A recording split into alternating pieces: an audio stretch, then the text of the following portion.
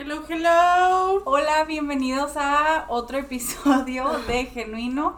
Estamos muy emocionadas porque ya sabemos que el lunes pasado no lo hicimos y pues estamos emocionadas por fin volver después de una semana.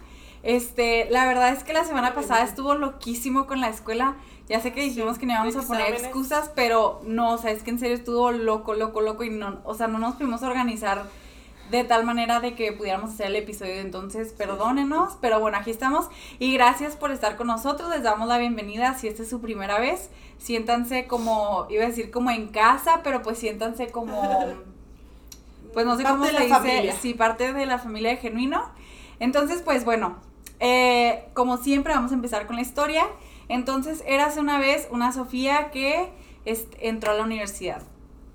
Y hagan de cuenta que cuando recién entré a la universidad, empecé a trabajar. Yo nunca había trabajado en algo así de que oficial.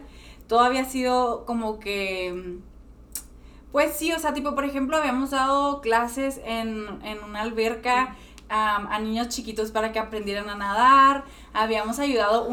Trabajamos en Liverpool, así como que súper inoficial, de que ayudando a organizar unos documentos, unos archivos. Nos ayudaron a entretenernos en el verano. Sí, o sea, eran así como cosas que, o sea, no, claro que eran trabajo y claro que estamos súper agradecidas con las personas respectivas que nos dieron esos lugares de trabajo, pero pues no era así como que algo súper oficial. Uh-huh. Entonces, cuando entré a la universidad, yo le dije a mi mamá, de hecho, para antes de esto, yo me salí a nadar. Para los que no saben, llevaba como 16 años nadando y dije, no, es que yo ya prefiero como que enfocarme en la vida real. O sea, la verdad no voy a usar la alberca como una carrera, o sea, no voy a vivir de eso. Entonces prefiero empezar a ahorrar dinero, empezar a pues ganar mi propio dinero, ¿no? O sea, al fin y al cabo ya voy a entrar a la universidad. Le dije a mi mamá, pues como que ya estoy grandecita para pues no trabajar. Entonces empecé a trabajar en una compañía de comida en UTEP. Y esa compañía como que tienen como licencia para poder usar, como para poder tener franquicias y como que operarlos ellos. Entonces yo trabajaba en un Starbucks y duré en Starbucks. Hagan de cuenta que empecé en un agosto, porque pues empecé la universidad en agosto. Entonces empecé en agosto. Y luego ese primer semestre estuvo divertidísimo, o sea, no se pueden imaginar lo divertido que me la pasé en ese primer semestre de trabajo. Conocí a 1,000 personas, o sea, hice 1,000 amigos, estuvo padrísimo. Siempre llegaba encantada a la casa. Sí, y luego después, pues ya se acabó ese semestre. Ese fue en el semestre de agosto de 2019. Y luego empecé a trabajar otra vez ahí, o sea, volví, obviamente después en el semestre de, ¿cómo se dice? De primavera, o como se diga, de primavera, de enero a mayo del 2020. Entonces, en enero me dicen de que, pues nos gustó mucho cómo trabajas, que no sé qué, te queremos hacer jefa de turno. Entonces, me hicieron jefa de turno, después de ese primer semestre, me hicieron jefa de turno. Y pues duré así de enero a marzo, hasta que todos sabemos que pues en marzo se cerró el mundo y pues no me quiero enfocar en eso, pero la verdad es que me encantaba también ser jefa de turno, porque pues estaba bien divertido. Ese semestre, el semestre del 2020, entraron unos amigos que hasta el día de hoy creo que, o sea, creamos como que una amistad bien bonita, o sea, en serio los quiero un montón. Y luego pues ya cerraron Starbucks por siempre de los siempre. Bueno, ahorita ya está abierto, pero ya no trabajo ahí. Cerraron Starbucks por siempre de los siempre. Y decía, sí me puse muy triste, la verdad, porque como les dice Rebeca, o sea, yo amaba ese trabajo, lo amaba. Entonces, cuando cierra, yo digo, todos dijimos, no va a durar mucho esto, como que hay que esperarnos poquito, no vamos a conseguir otros trabajos, vamos a como que tranquilizarnos y disfrutar como las vacaciones alargadas que pues estamos teniendo ahorita. Entonces, pues no conseguí trabajo todo ese año. O sea, yo juré que en agosto del 2020 íbamos a volver a la universidad y que, o sea, iba a volver al trabajo normal y todo. pues claro que no sucedió. Entonces dije, no pasa nada en enero. O sea, no me pasa nada si de marzo a diciembre no trabajo y luego en enero ya vuelvo a trabajar normal, como si nada, con la gente que pues ya conozco y con temas que ya estoy familiarizada, ¿no? Como hacer frappuccinos, lattes, lo que sea. Y luego pues viene enero y ni así se abrió la universidad. Entonces dije, ay no, como que ya me harté de no tener dinero, de estarme aquí en la casa. O sea, ya Rebeca tenía trabajo desde julio. Entonces Rebeca salía a trabajar, mi papá salía a trabajar, mi mamá pues también entre las cosas de la iglesia, en la escuela y todo. Y yo era la única inútil ahí en la casa, acostada sin hacer nada. Entonces les dije, ya, hasta aquí se acabó mi flojera. O sea, ya estuvo que de un año no abrieron Starbucks otra vez. Pues quién sabe cuándo vaya a abrir la universidad, entonces yo ya no me puedo estar esperando. El caso es que yo quedé tan enamorada de mi trabajo en Starbucks que dije, voy a volver a aplicar a uno, aunque sea de afuera, o sea, aunque no sea a través de Sodexo, que es la compañía que les digo que tenía como que licencia para tenerlo. Les dije, aunque no sea, o sea, aunque sea en un Starbucks real, pues ni modo, aunque vaya a salir un poco más tarde, que no sé qué. Y pues bueno, entré en enero, febrero, marzo, abril. En abril empecé a trabajar ahí en Starbucks y la verdad es que fue toda una decepción. O sea, para mí fue así como que, ay, no, en serio, este trabajo está horrible. O Tiempo, para esto, por donde nosotros vivimos, hay un Starbucks. Cada vez que íbamos era, ay, extraño trabajar en Starbucks, ay, extraño trabajar con mis amigos, ay, amo Starbucks. Entonces Sofía había entrado súper emocionada a su nuevo Starbucks. Sí, porque dije, va a ser la misma aventura del Starbucks en UTEP, o sea, vamos a tener el mismo cotorreo, porque en UTEP, o sea, sí estaba ocupada a veces, pero muchas veces nomás estábamos nosotros ahí cotorreando, o sea... sí, pero todo el mundo iba. O sea, no estaba tan loco. Entonces llego a este Starbucks, que es el de Sunny Mesa, y no manchen, o sea, es el Starbucks más ocupado del Paso. Entonces ya se pueden imaginar el estrés que hay en la tienda todo el tiempo, porque pues todo el mundo quiere su café en la mañana, y luego siempre trabajaba en las mañanas. Bueno, trabajo, pero en ese entonces trabajaba en las mañanas. Entonces yo me quejaba un chorro porque les decía, es que esto no era lo que yo quería, o sea, en serio, esto no es para nada lo que yo esperaba, ya me quiero salir, que no sé qué. Bueno, duré quejándome hasta julio, porque, les voy a decir, en julio duré ahí de abril a junio, y luego en eso apliqué a un internado, no sé cómo se llama en español, pero como que una compañía te contrata por cierto número de semanas en el verano para ver si después te quieren contratar cuando te gradúes. Entonces, pues apliqué y me dieron el internship. Entonces dije, ay, pues qué padre, ¿no? O sea, pues ya me voy a salir de Starbucks por 5 semanas, porque el programa duraba 5 semanas. Entonces dije, lo que sea es bueno, o sea, lo que sea, ya me quiero salir de ahí para un descansito al menos. Entonces, pues ya fui por 5 semanas a Hub. Pero cuando estaba ahí, en esa compañía, por el internship, me pasó algo bien raro, amigos. Y es esto. Cuando estaba allá y luego iba a, pues no sé, compraba un café en Starbucks, decía, extraño un chorro mi trabajo en Starbucks. Y era así como que, qué raro, o sea, hace unas cuantas semanas, literal, yo decía que no me gustaba el trabajo que había escogido, no me gustaba mi nuevo trabajo en Starbucks, estaba horrible, estaba muy estresante. Y ahora que estoy en una oficina, sentada en un lugar, o sea, súper tranquilito, ahora quiero volver. ¿Quién te entiende, Sofía? Y luego, pues ya se acabó. Qué ganas de sufrir tenía, ¿verdad? Y luego se acabó el internship, se acabaron las 5 semanas del programa, volví al trabajo porque me dijeron, sí, está bien, nomás pues no te ponemos en el horario estas 5 semanas y ya pues vuelves después de 5 semanas. Entonces dije, ay, sí, perfecto.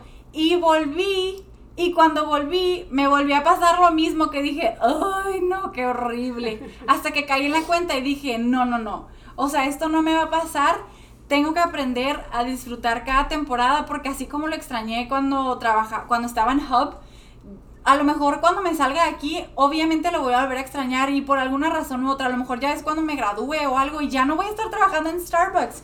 Entonces, caí en cuenta de que a veces uno no disfruta la temporada en la que estás. O sea, como que o te quieres adelantar a otra para la que no estás lista, porque a veces yo digo, ay, es que quisiera ya trabajar como que en un banco o algo, porque yo estoy estudiando finanzas.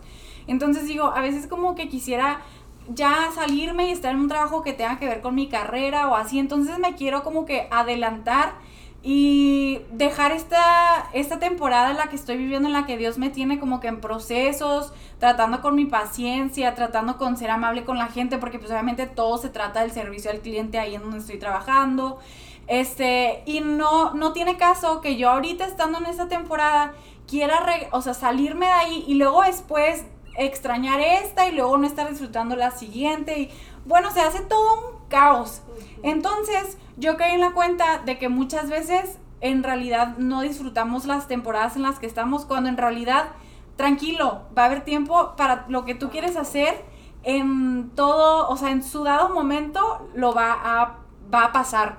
Entonces, pues aquí es donde ya voy a empezar con el versículo.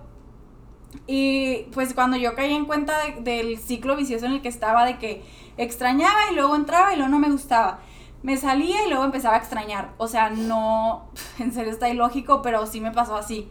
Entonces, pues yo creo que todo el mundo ya se sabe este versículo, pero en Eclesiastés 3 dice, y es el título, hay un tiempo para todo, y así empieza.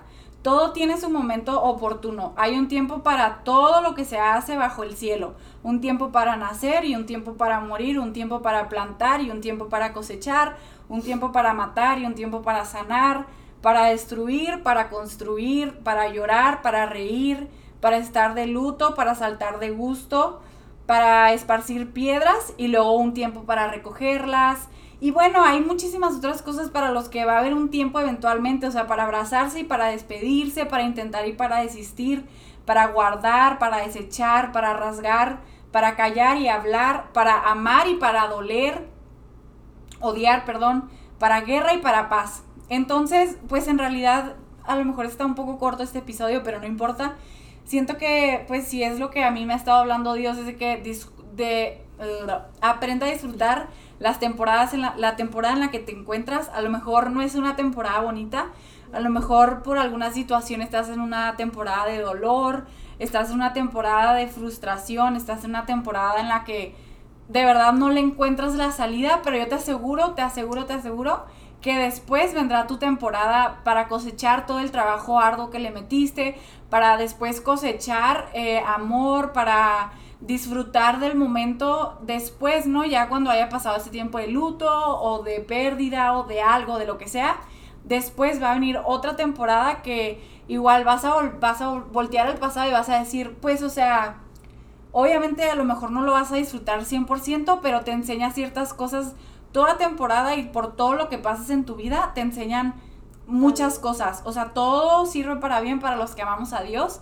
Entonces no menosprecies una temporada por la que Dios te ha estado poniendo y no menosprecies los procesos por los que te pasa, porque después vas a poder hasta disfrutar más las siguientes temporadas porque ya pasaste por temporadas que a lo mejor no nos gustan en su dado tiempo. Sí, sí es cierto.